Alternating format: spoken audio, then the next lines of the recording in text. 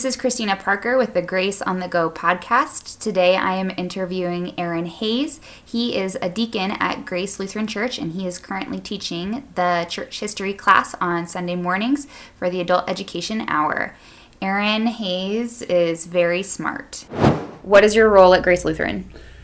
At the school, I'm the high school teacher for theology, history, and music appreciation. And in the church, I am the worship elder. I'm on the board of elders. And also in the several years, I've been honored to serve as deacon. What is a deacon? A deacon is literally a servant. But in our tradition and the way we've been using deacons around here is I'm basically a pastoral assistant. And so if pastor needs help in a certain area, and in my case in particular, it's in teaching or in worship or in other areas, sometimes involving synod politics or whatever it is, I can assist him in those ways. And so because in a larger setting in particular, a pastor can't be in more than one place, and sometimes the deacon can step in. So it's not a replacement for the pastor. It is not the same as a pastor, but it's a servant, a word and sacrament servant that can actually help the church in times of need. And in our setting, because we are a larger congregation, it really is in a way to assist the pastor. What is church history?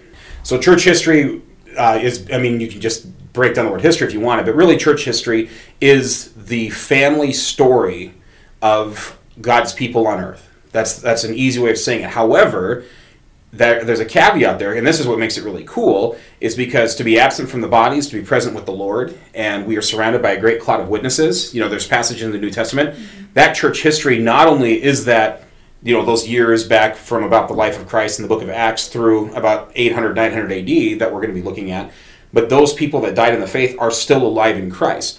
And so this is very much living history. This is not something, we don't just study it because it's interesting or because it's cool or because there's great stories. Those are certainly true, but this is a living family history that every Christian's a part of and should know because they're participants in it.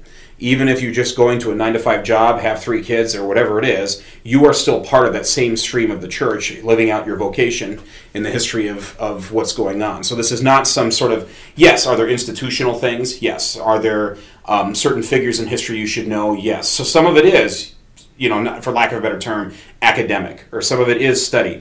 But my hope is that when you see these things and when you learn these things, it will enrich and deepen your participation. So that when you show up on Sunday, it's not just, I heard a good sermon, or I've learned something about Christ. Those are absolutely great things. But it's also, I got to participate with the saints that have been going before me, and I got to be a part of that living, organic thing that we call God's people. We use the word church.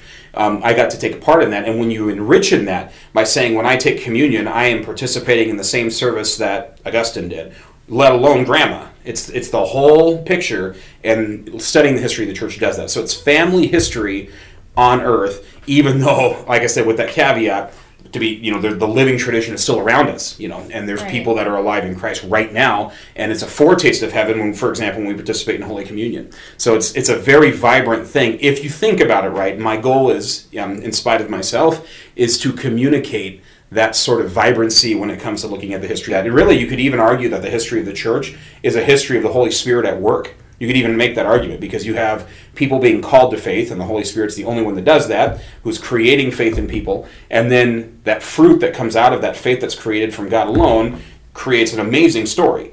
So really, it's not something dry. It's really it's another corollary of theology. You're studying the Holy Spirit at work in God's people.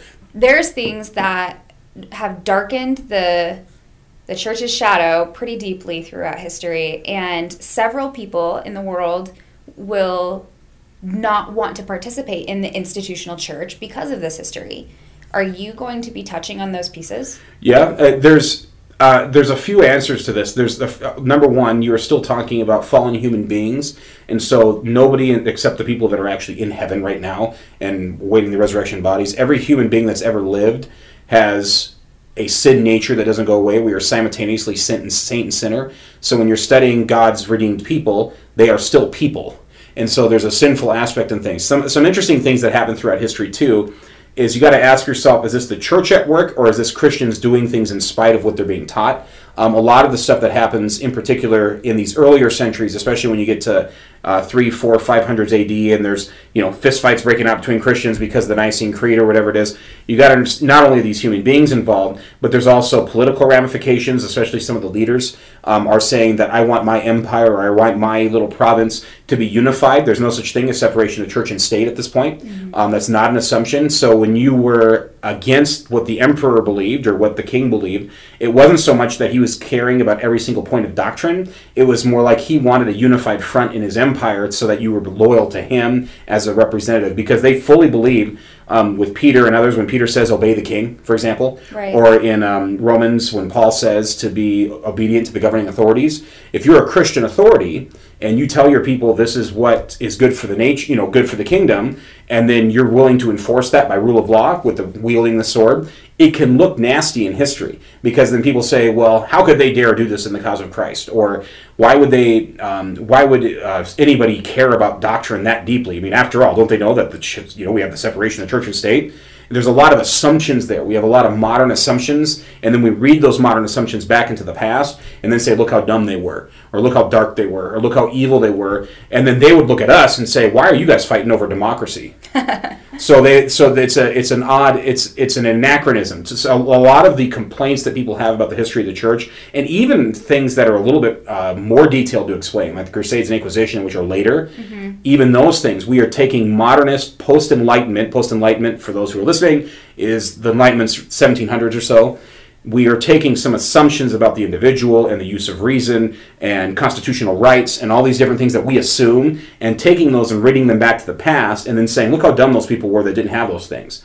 And they would look at us and say, why in the world are you guys fighting for political rights? Right. You get what I'm... So for them, it's also an identity piece, whereas when they were fighting, it wasn't just, I believe this about God versus you believe that about God. It was a lot of, this is what my king says and who I am as a citizen of this country and as a citizen of Christ, and all of those things were involved in every decision that right. So the closest thing that you will hear that's in our modern world that's like this is when you talk to somebody, like say go to rural Greece, and somebody says, I'm Orthodox because I'm Greek, and I'm Greek because I'm Orthodox.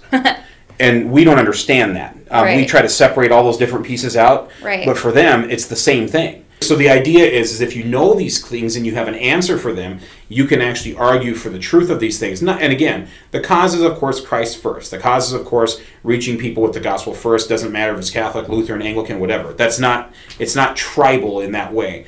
However, knowing why you believe what you believe, especially in your tribe, so to speak, if we truly believe what we say is true or faithful to the scriptures, you should know why that's the case. And church history can really help you have a greater appreciation for that, but it can also give you some tools. So when I'm teaching the church history class, one of the most awesome things about it is to say, wow, the things that I've learned, whether it's in Pastor Dinger's class or in a sermon or in a Bible commentary or whatever it is, what I'm reading actually is stuff that's been inherited over 2,000 years, and especially in the first several centuries of the history of the church. What I'd like to do, and I think that you could easily help me with this, knowing your background. So for those listening who don't know, Aaron and I have been working on the website for years now together. I'd like to build a page for you on this, so that way if anyone just listening to the podcast can't come to class and receive your handouts, they will have those available to them online as well, without having to email you while you're also fielding emails from students. Yep. Nope, that's fine. And we some of them, I also, and I might make this available, and I'll send these links to you. About 4 or 5 years ago, I taught a church history class on our local public access channel. I still have those. They're not exactly the same. I have new sources and some things. Is that Ralph Lillig's thing? No, it was something I did independently.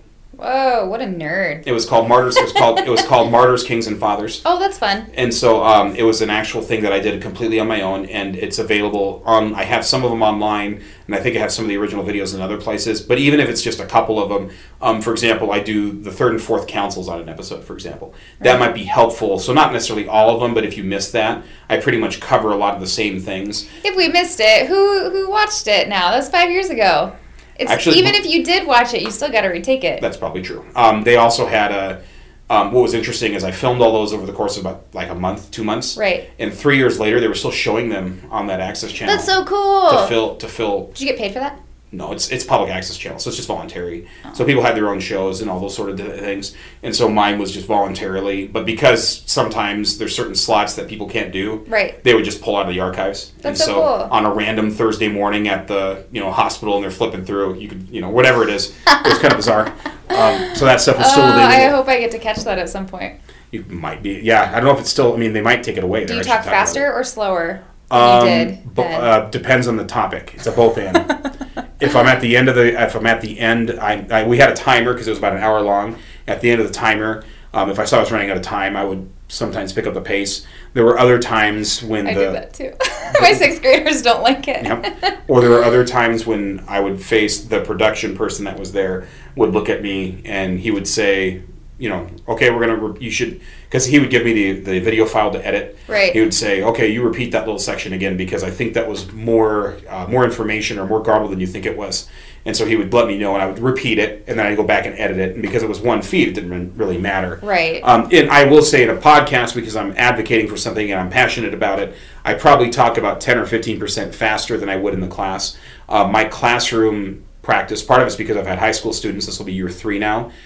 Because of my classroom experience, I do slow down some now, or I repeat things a little bit more often, or I just stop for questions more often. There are some moments now, or I'll write something on the board or show a slide. I do pace things a little differently.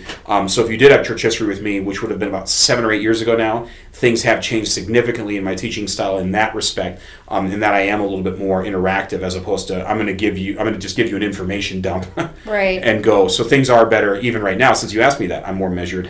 And that's so good. So if I'm asked to, or if I'm asked to repeat, or if I'm asked to parse through something a little differently, I can clarify.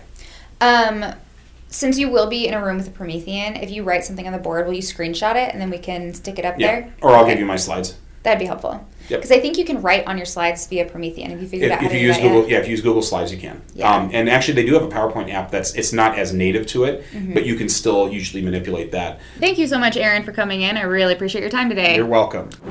Thank you so much for listening today. You can email us at podcast@gracepocatello.org, or you can check out our website at www.gracepocatello.org.